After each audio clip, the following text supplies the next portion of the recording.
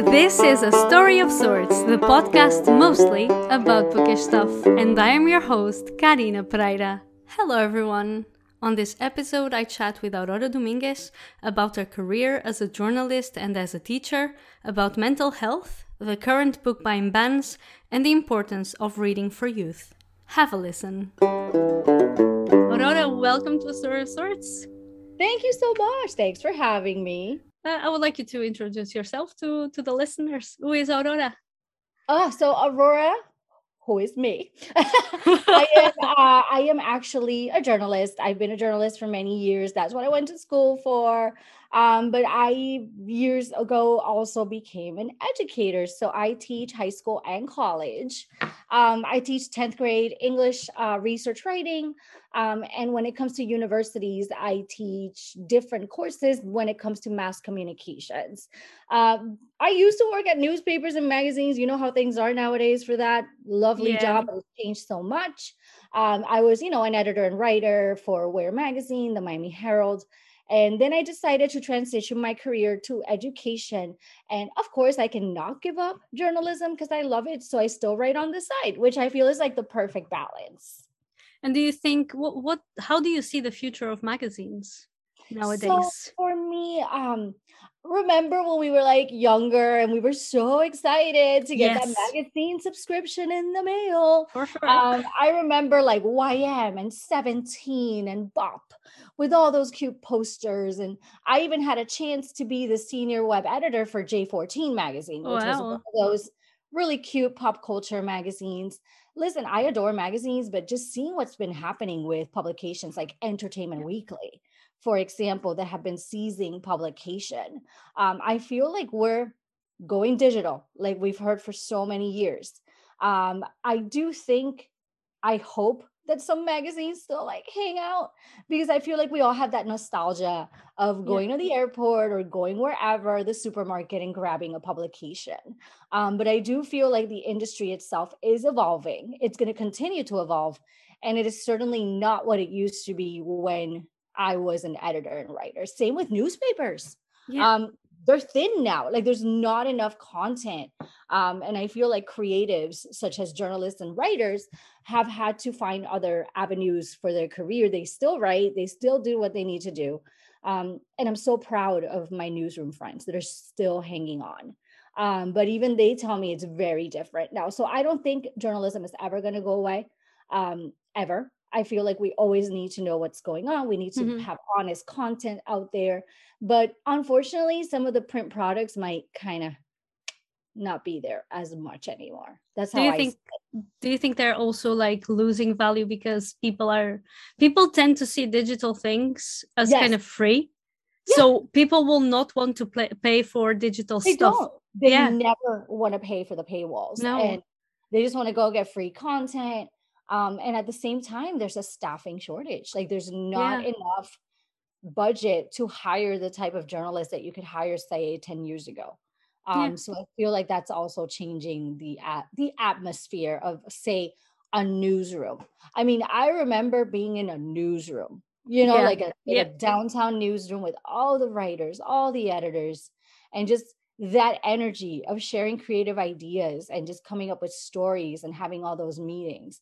That's pretty much not happening now. I know for my colleagues in the Miami Herald, they work from home now. Ever since the pandemic, they don't have a newsroom anymore. And that makes me a little sad because I really loved that experience. But it's just the way the world is changing. Definitely. Yeah, because even publications like, for example, recently Bitch Media, they just closed up. And they've been having trouble for a while, but you would think, well, they will, muddle through and make it.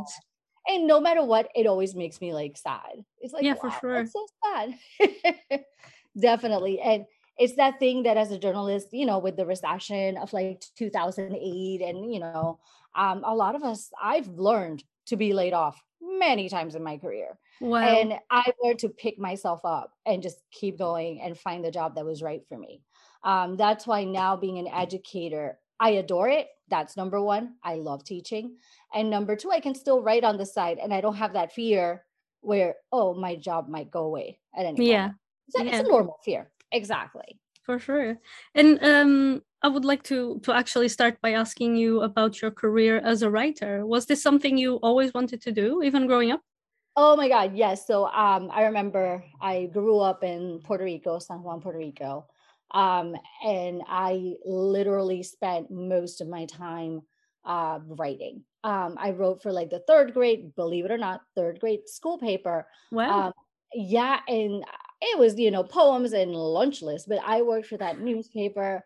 Then I became editor of the CBS Impulse in my school, which at the time, you had little pages and you taped them and then you printed them. It was, technologically advanced. But all of that taught me how to have like that precision, like how to have deadlines. And I always loved writing because I was always a big book reader. So I remember reading Sweet Valley Twins, and Elizabeth loved journalism. I'm like, that's so cool.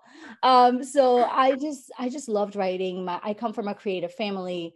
My uncle, who passed away a few years ago, he was always encouraging me to write, so I kept writing. To the point that I became the film critic, like the youngest film critic in San Juan, Puerto Rico. Wow. I was a film critic at the San Juan Star, which is not around anymore. It's around, but in a different entity. But that was the newspaper where Hunter S. Thompson worked at with the Rum Diary. Wow. So that was like the legend. Everybody talked about that.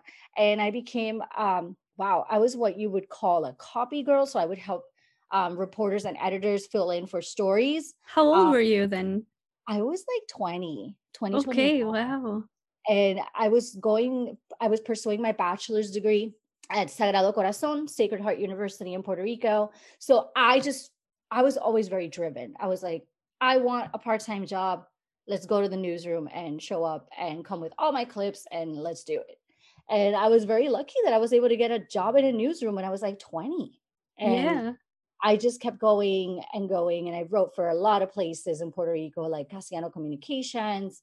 And then I just knew that was something I always wanted to do. So I really focused on it. And the reason I moved to Miami in 2004 is because I got a scholarship to go to Florida International University for bilingual journalism, which is Spanish English journalism. Yeah.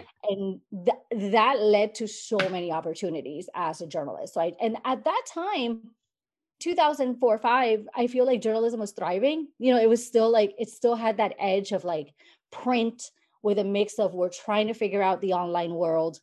And I just kept going. So that's why I just really love journalism since I was a kid. Definitely. So that was always your idea, because I'm asking because a lot of writers want to write specifically fiction. You wanted specifically to be a journalist from the beginning. I always wanted to be a journalist. Of course, all of us want to write fiction. That's a goal that I've had for myself forever. But I always wanted to be that person in the newsroom or like that magazine editor. Like it was just a goal for me. So I was very happy that I was able to reach those goals. And what did you cover as a journalist? The topics, maybe a lot of things, but so like things. in the broad. I remember when I started, it was a lot of business, and maybe like film criticism was one of my first things. So that was more features. I also covered an array of like hard news when I started at the San Juan Star, because I feel like they wanted to give me a bit of everything. And then one of the best things that I covered in San Juan was I interviewed Benicio del Toro, the actor. Wow. And he's got Puerto Rican roots. Like he's got a big Puerto Rican background. And then for Castellano Communications, I covered like a J-Lo concert back in the day. So cool. So that really made me realize that it made my editors realize that I was really good with features and pop culture. So when I went to the Lakeland Ledger after I graduated in 2005, I became a feature reporter, and I was about 23. So my job was to cover arts and relationships. So I covered art all over Lakeland, Florida, which is in between Tampa and Orlando. So I was really young, and I was like covering concerts, art galleries, local music scene, teens, like what are teens doing in the city, in the area. So I really love features, which is what led me to later on the Miami Herald, where I was the assistant editor for Miami.com. That was so much fun because we got to cover like the food festivals, the art scene in Miami, the music scene in Miami. So I always loved covering that. And I got to interview some cool people like Panic at the Disco back in the day, Fall Out Boy, My Chemical Romance, Well, so jealous. all of them. And I feel like I liked covering those type of interviews and stories because I like to give them an angle where, yeah, you're a musician, yeah, you're an actor, but what else is there to you? Yeah. So I always try to find the humane behind, say, like the person that's in the magazines or tabloids all the time. Like I always try to dig into who they are, why are they who they are. And I feel like that was the interesting part of interviewing these people Mm-hmm. that might be in the spotlight, but are really, people that have other goals and other perspectives. So that was fun. For sure. And what was the most important thing that you have learned as a journalist? And it doesn't necessarily have to do with the job, but on the job. On the job, one of the things I've learned that is completely important is you need to have flexibility for sure, because you might be 100% prepared for a story and you're ready to interview. Anything can happen. I don't know, they change your time or you have to wait or you get lost while you're going there. So many things happen that you have to be flexible. You need to learn to have good contacts. Say you're running late, call them, text them, always be the type of person that knows they have to do their job and try your best. But say in a city like Miami, things happen. There's always like people running late and stuff like that. And it's not just the flexibility of time, it's also the flexibility of be flexible with yourself, because while you're interviewing somebody, the questions might change and that's okay. Yes. And it might go a different direction. So I think that's one thing that I learned from the career, just to be flexible and to be very much as much as I could be organized as to what I'm doing throughout the week, as much as I can. That way I don't forget. And I know that sounds silly, but I am a planner girl. Yeah, we might have a phone. Fine. I like to write things down. It just makes me like remember what I have to do. Yeah, for sure. And especially like we also want those conversations to be fluid and to kind of, oh my God, to kind of like flow. Yeah. Exactly. Be more conversational, not just like sitting there not knowing. Yeah, no, for sure. And always, I mean, it might be old school, but if I'm going to do an interview, I always take little notes, like, the reporter's notebook back in the day. But yes, I think it's so great now that we have the ability to record and that sort of thing, because I remember that was harder back in the day with a little tape decks. That was harder. So did you still use like the notebooks instead of like a recording system? So I do both, but the notebook to me is so crucial, because I feel like I just write things down, even if it's like crazy handwriting, and then I can go back to the audio and kind of compare and contrast what I got. Because I'm always amazed when I see like older pictures usually, or videos of people actually writing down the interviews. Like, how can they write that fast and continue to listen? It's really something that you have to train, right? So crucial. Yes. Yeah. Definitely.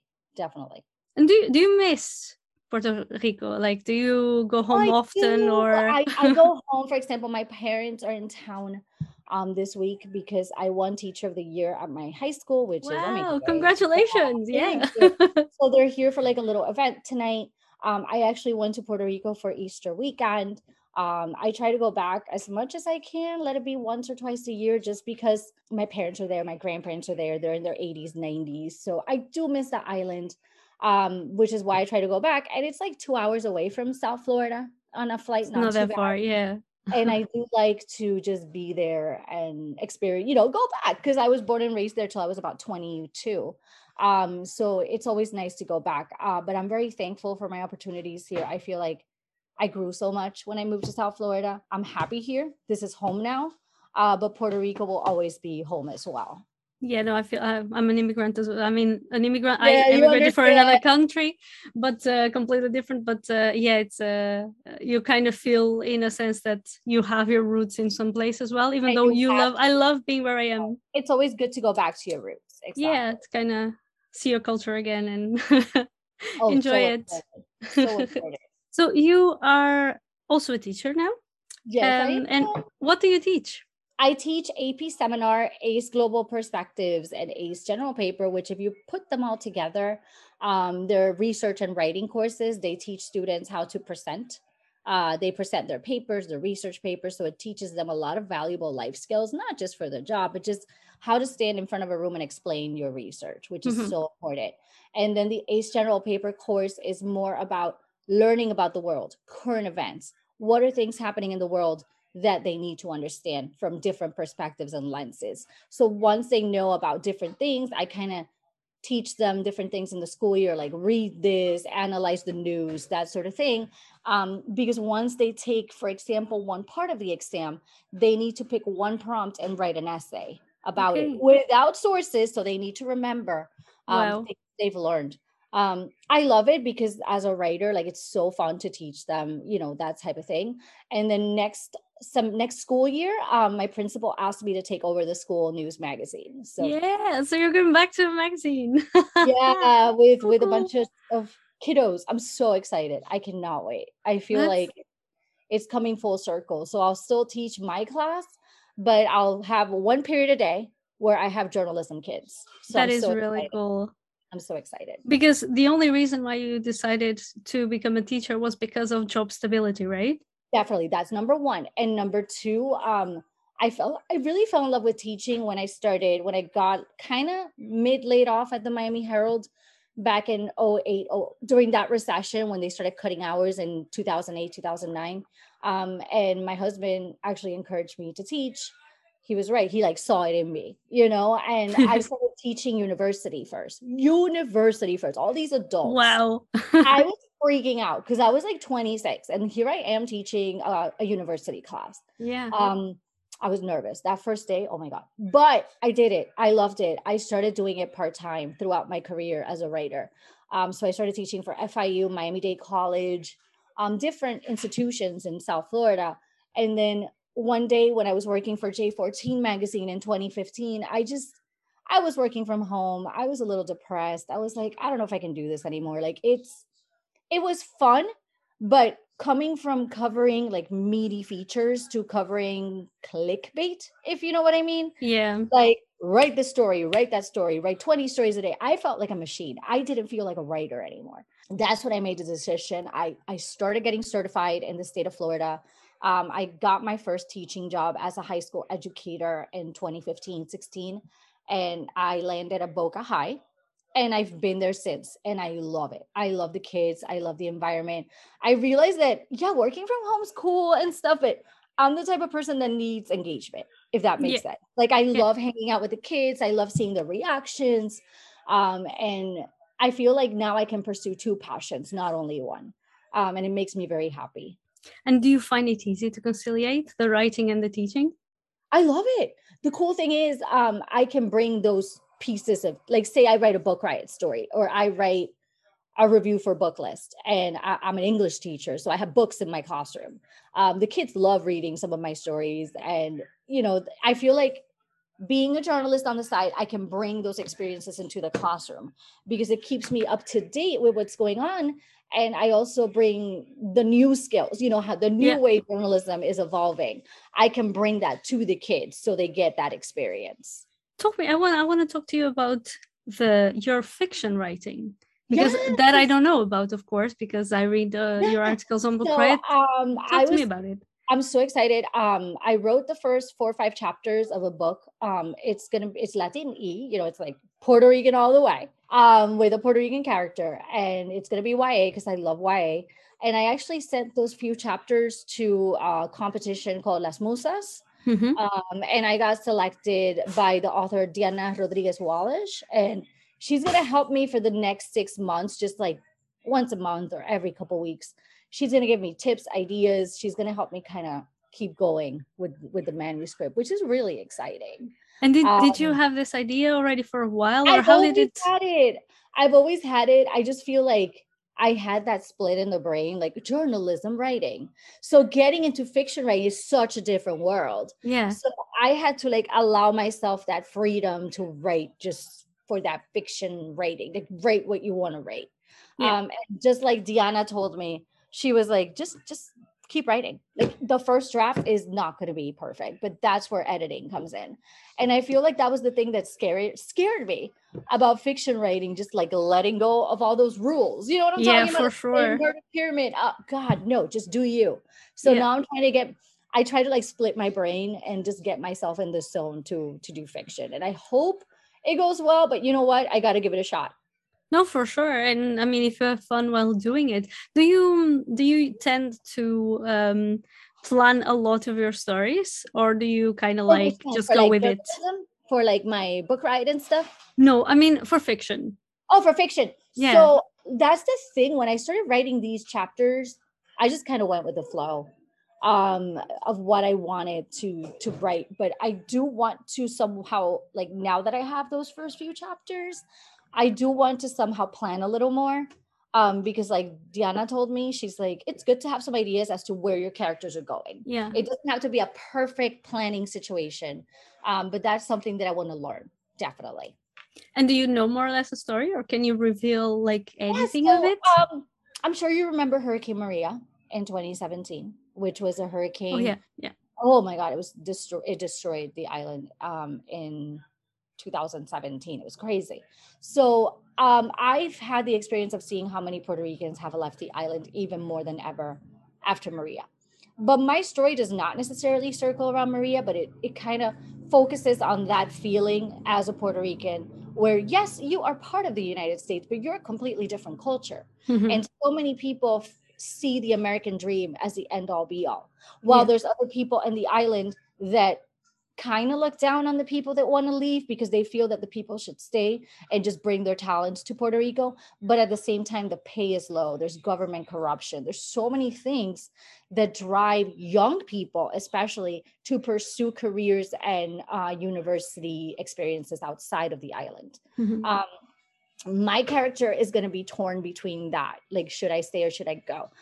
She has a friend, also love interest, that might be looking down at the fact that she wants to leave. So that right there is like those two perspectives of that passion, of like having that passion of your culture, but also wanting to seek greener pastures. And is that greener pasture, is that really greener? Is it greener? Is it the dream that you should pursue? So that's what I'm trying to work on right now. That is very interesting. I think a lot of people will see themselves in that, because I do think, then when you leave a place, like I said, that you do always have that duality, or where do I belong, and was this the right choice, etc. Yes, should I have done that sort of thing? Definitely. So we're waiting for it. I'm so excited. In 2015, if I'm correct, you covered the Jurassic World press junket in Hawaii. Oh my God, best time ever. How was that? Best time ever. I was working for J14 magazine, and my editor knew that I had like the feature reporting background, and not to mention, like, I loved covering that type of stuff. So she was awesome. Like, that's one good thing about J14 magazine. She literally sent me the email and was like, you should go. Like, I want you to go. So Universal pretty much sent me to Hawaii, which was my first time there. And one of the coolest things was getting to interview Bryce Dallas Howard, who is Queen. Wow. Not to mention, she's created some of the best Star Wars, like Mandalorian episodes ever. But she was so great. I got to see the island. I got to meet some amazing people that I still talk to today. And it was just wonderful to be there talking to all these people. There's actually some videos on my website that I still have from that time. And I feel like that was a once in a lifetime experience. I loved it. Who else did you interview? I interviewed the two younger kiddos. One of them is now, like, he became the actor of the film Love, Simon. So I interviewed him. He's fantastic. Because his career really blew up after. For sure.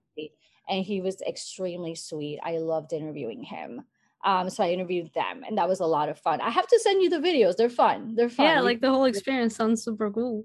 Yeah, it was great. You're also a cosplayer. Would you like to share that with us? What do you cosplay? How did you start cosplaying?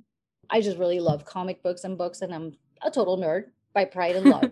So I feel like in part when I was in my 20s, I was very jaded. And I was like, why should I really be myself? Does that make sense? Yeah, Like no, I was yeah. kind of, especially being a journalist, I had to follow certain like I don't know, like crowds, and I was more insecure in my 20s. I was still learning, I was still growing to learn who I am, but I always had this deeply embedded love of everything nerdy. So I started really getting into movies and books and everything that relates to different characters. What I love is the fact that I would dress up, and I dressed up like as Harley Quinn, Wonder Woman, like all those characters that I love. And one thing that I love is just going to cons like New York Comic Con, Florida SuperCon in Florida. And I feel like cosplaying is a way of freedom because you can be who you are. And as my parents said when I took them to Puerto Rico Comic Con 2 weeks ago, I went there, I took them. They were like, wow, there's like no judgment here. Like you can just be Yeah. yourself. And I'm like, yes, that's what I love about cosplaying. You can be yourself. You can have fun. There's creativity behind it. And then you meet other people that love the characters you love. And it's just wonderful. I love that scene.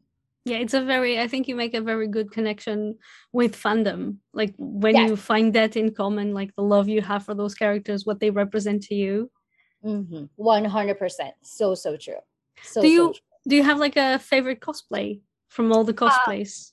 I would say one of my favorite ones that I did years ago was definitely Wonder Woman. My friend took pictures of me as Wonder Woman.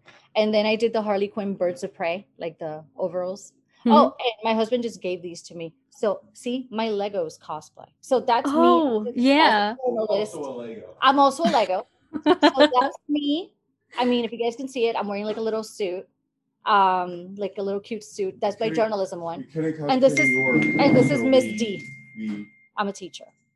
Cute, So right? that's really cool. So So basically like you my just husband remembers we couldn't really cosplay that much in New York Comic Con due to the fact that it had just come back because of the pandemic, yeah. which is a little more difficult. But we still had like nerdy stuff on.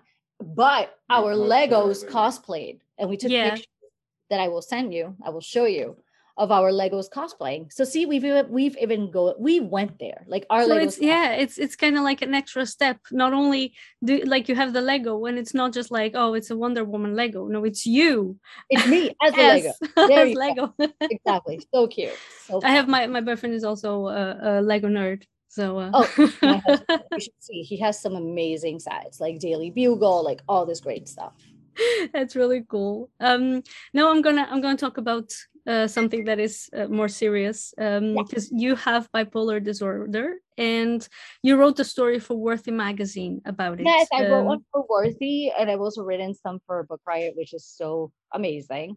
And you won Um, a prize for the one at Worthy yeah, I magazine, won an right? award for the one that I wrote. I won a South Florida SPJ award for that one. Yeah, you know, I feel like anxiety and everything I go through is like something to embrace, honestly. I feel like I don't want to hide it. It's who I am. And I mean, people will know if I have a bad or good day. I have friends that are very understanding, and we have like a little text chat. And if I'm feeling like low, they know. I feel like that's important to have those connections, especially when you have anxiety or bipolar disorder, because your mood will swing. Your mood Yeah. will literally be like happy, sad. Like that's the thing. My doctor has been seeing me since 2008. He was the one that diagnosed me. I feel like one of the struggles with being a person that deals with mental health issues is finding the right balance and the right medication. Mhm. That's been a challenge. I kind of spiraled a little bit in October of 2021 because I got off a certain medication that was not working for me. It happens. And then it began, like trying to find the right medicine. So I started getting really, really manic, really depressed. There were days I called off work. I just did not have the energy. And then my doctor realized that was going on, and he started me on a new medication. And so far, so good. I've been feeling more like myself since January, which is good. But that's the daily struggle. Like Yeah. you don't know. But I'm happy to talk about it and write stories about it because I want people to know they can live normal lives and they can have goals and they can have careers. Yes, it might be considered a disability, but I don't see it that way. I see it like something that makes me stronger. And if you have the right care and if you have the right people that know that you Yeah. have, don't hide it. People need to know. That's my perspective. I know there's a stigma with mental health, But the more open you are about it, I'm not saying telling people everything, but Yeah. the more open you are about your challenges, the more people can notice if you've been triggered. See what I Yeah. mean? Yeah, Because no, for sometimes, sure. yes, because that's a safety. That right there is safety. If you feel like you've been triggered, a close friend, a boyfriend, a girlfriend, a husband will know. And that's why I like to tell my story, and students relate to it too, because a lot of them go through anxiety and issues like that. Yeah. But But it's yeah, also, I'm yeah, supposing it's also easier to deal with things that's going on if people around you know about it, yeah, because yeah. then they can understand, right? Because if not, they don't get it. So it's kind of like, because when I didn't know, I didn't know. Then when I Yeah. knew, I felt like I could understand more what was going on with anxiety and everything else. And Yeah. don't you feel like extra vulnerable when you talk about it, when you Oh my write God, about for it? sure, for sure. But one thing that is wonderful is the fact that I've had people send me a note or send me an email or send me a text like, thanks for talking about that. Like, I need people to talk about that because it makes me relate. So Yeah. many people are struggling with these things and they just are afraid to say it. So when they see somebody else talk about it, they feel connections. And I also feel like, I don't know, I think sometimes we are a bit of in a bubble, and you are in a bubble with people who talk openly about mental illness. But I do think that there is, as you said, a lot of stigma around it. And there are a lot Yes, of people yes. dealing with mental illness. Especially in the Hispanic community. I'm not gonna even Yeah. lie. It's very much like they don't understand that it's something that could be very, very serious. They're more like, oh, you'll get over it, or Yeah. yeah, you're fine. It's just a Just need bad to be day. optimistic. Just I'm like, okay, those are good tricks. Fine. You have to try to be optimistic every day. But when it becomes an issue that it interferes with your daily life, you have to take care of it. Of course. And I get a bit, because I have a feeling also that Portugal is a bit like that. Like, people don't really talk much. I think now they do. They talk more about burnout and stuff. But people Burnout. do, especially older people, they tend to dismiss it as in like, oh, in my time that didn't exist because you didn't have time to think about it.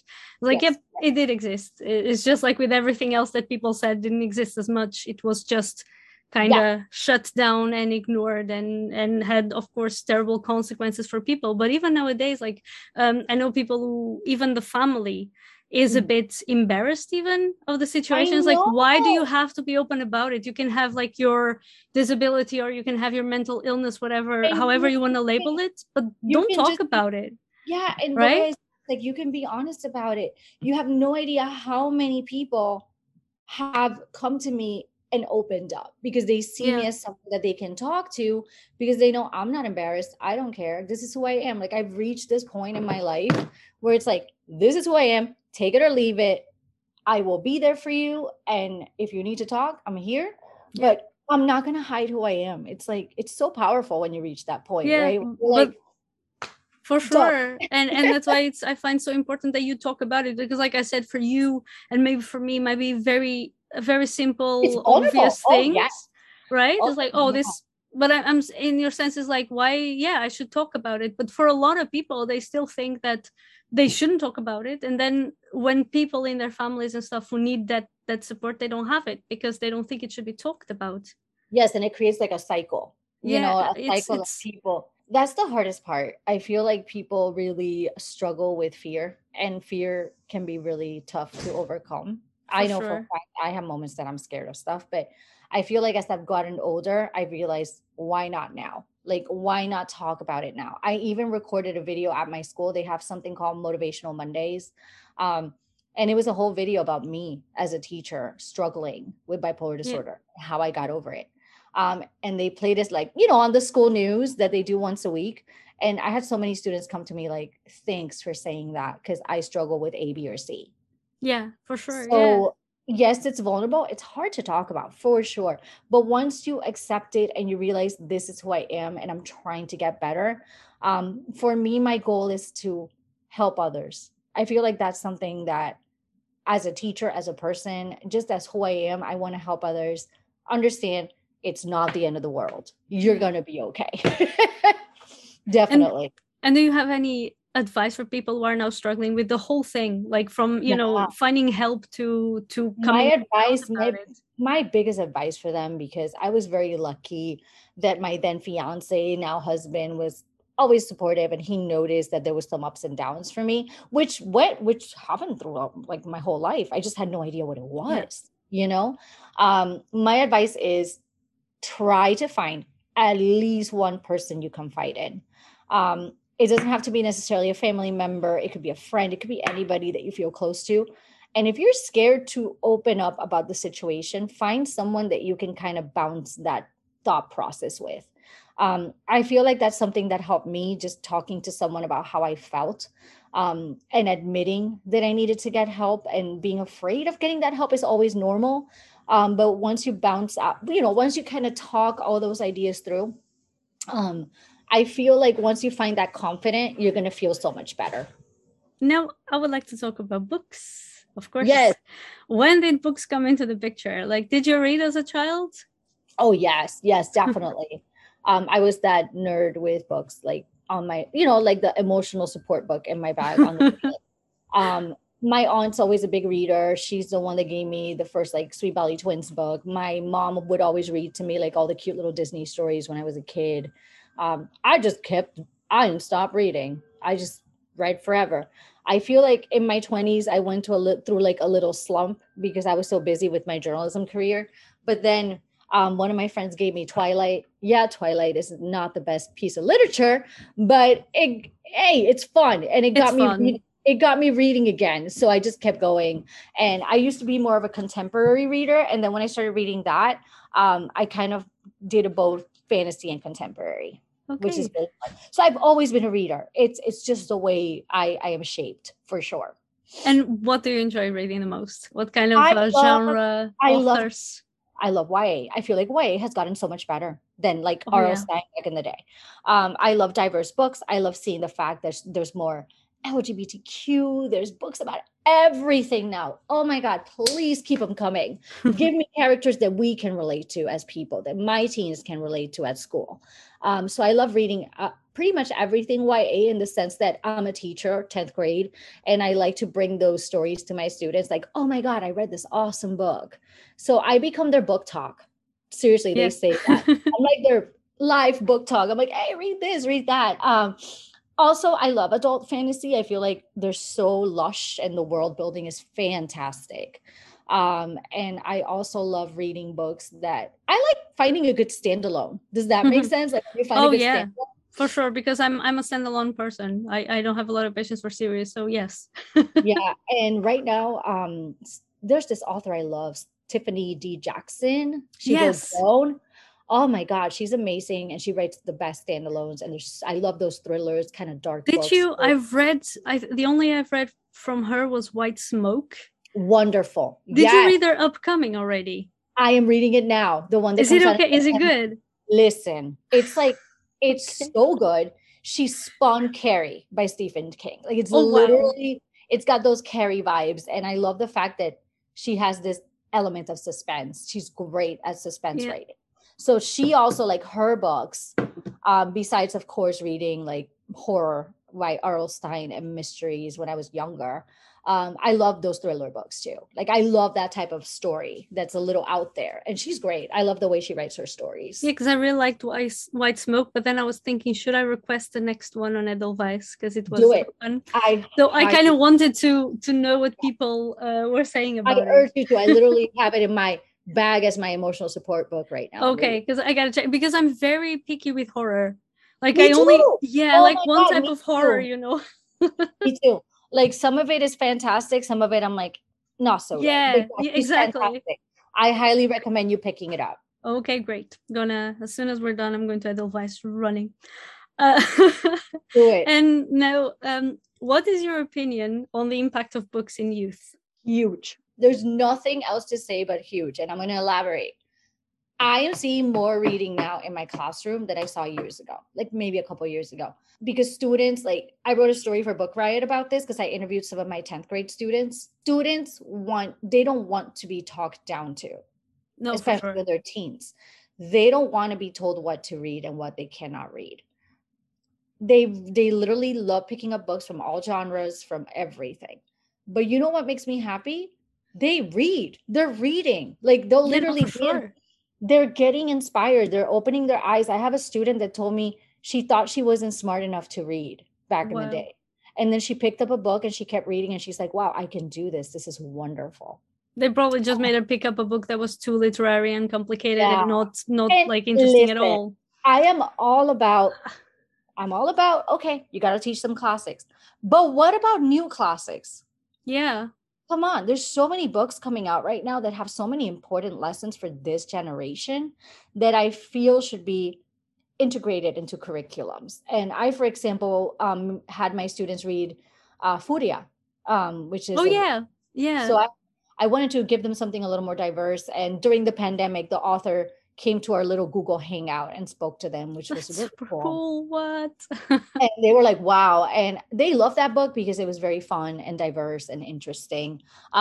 Books impact kids more than you know. I see it every day. Not only that, they trade books with each other, they get excited, and that makes my heart happy. Don't tell a kid what they can and cannot read. Just let them read. That's my thought on it. Which goes into the what about the book bans that are Oh my now God. happening? Hi, I live in Florida, so you can imagine Yeah. South Florida. It's been very stressful. I don't agree with book bans. I'm not gonna even. I just don't agree with it. I think it's unfair that they're trying to ban books based on certain content, based on certain characters. Like, we're not cookie cutter in this world at all. We all have different perspectives, issues, backgrounds, and that goes back to me teaching a class about global perspectives. Yeah. Like, we're in a world where not everybody's the same as the person next to you. We need to embrace that. We need to grow.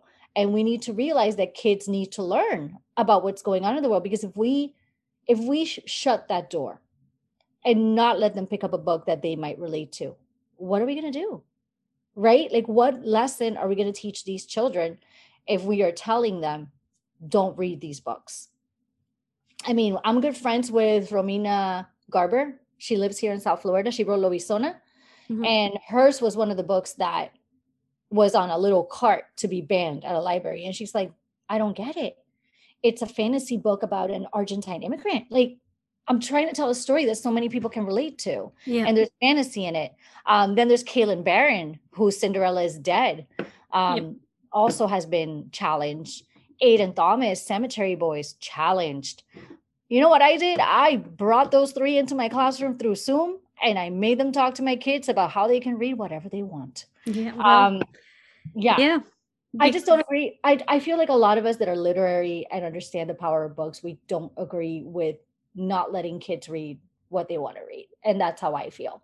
No, for sure. I mean, even with books that may be problematic, I think it's important to explain to them why they are problematic. But yes, to actively tell them, okay, don't read this, we're going to ban that from your hands. And sometimes, because that's the thing, like, as I grew up, the only way I could get books was pretty much through the library. Me too. The library and the trading school books library, even at first, because like my parents didn't really have money to buy me books except for like special occasions. Yeah. Now imagine like the holidays and stuff. Yeah, birthdays. Now imagine that you want to access a book and it's not available through your school library or through your library, and you also can't get it any other way.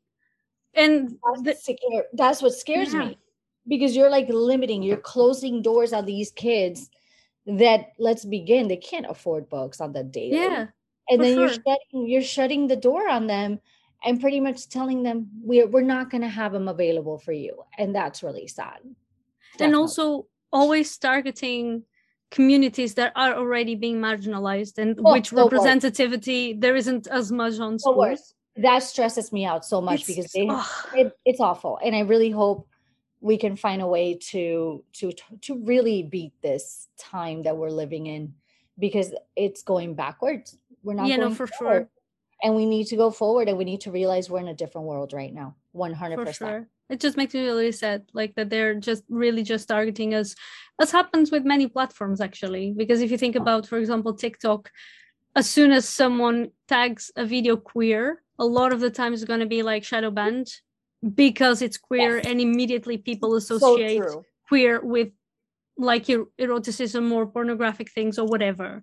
And it's just so sad to see that, and also to see this in the books, and to not allow kids to see themselves in books as well. It's very sad. So yeah. And that's why I'm trying to write a book where people can see themselves, like teens can see themselves. I feel like it's so important to expand ourselves and our writing, to make sure kids have the ability to see themselves and learn lessons from books that they can relate to. 100%. And I hope that with, in the next years, that maybe more understanding people will start taking certain positions that allow them to stop with the banning and stop with this. 100%. It makes no sense. I agree with you. Aurora, where can people find you online? Oh, sure. So I am on Twitter at Aurora Miami. I am on Instagram as Aurora Lydia. Those are the two, and it's Lydia with a Y. Those are the two that I am most active on. So come follow me. I will follow you back. Yes, I will leave the link in the description of the episode. And now, this is the last question of the podcast, the most difficult question. Ooh, let's go. An all-time favorite book and a book you would recommend right now. Oh my God. So recommend right now, definitely the Tiffany D. Jackson book, because I've been speeding through it. So let me give you the title because I don't have it in front of me right now, but I want people to know to get it because it's amazing. She's just a great author. It's called The Weight of Blood. Do you know when it comes out? It comes out September. September. So guys, set aside space in the bookshelf for that one. And it's hard to pick a favorite book, of course, but a book that really captured me when I was young, that I still consider a favorite book and I still own it, is Wait Till Helen Comes by Mary Downing Han. It was my favorite ghost story as a kid. Very subtle, very beautiful, and it still is my favorite ghost story today. Very well. Well, again, I will leave this on the episode's notes. Aurora, thank you so much for coming to the podcast. Thank you so much. It was so wonderful to do this morning. Yes, thank you. You can access today's show's notes via my pod page, which you can find along with all of my social media links at linktree/Karina Pereira. If you have enjoyed this episode, please consider supporting A Story of Sorts on Patreon. Patreon is a platform which allows you to contribute monthly to the podcast in exchange for extra content, such as early access to episodes, a shout out at the end of an episode and on Instagram, and choosing a theme for me to talk about on the podcast. You can become a patron at patreon.com/A Story of Sorts. Leaving a review would also be highly appreciated. Don't forget to subscribe to get a notification when the next episode hits. I'll talk to you then, and thank you for listening.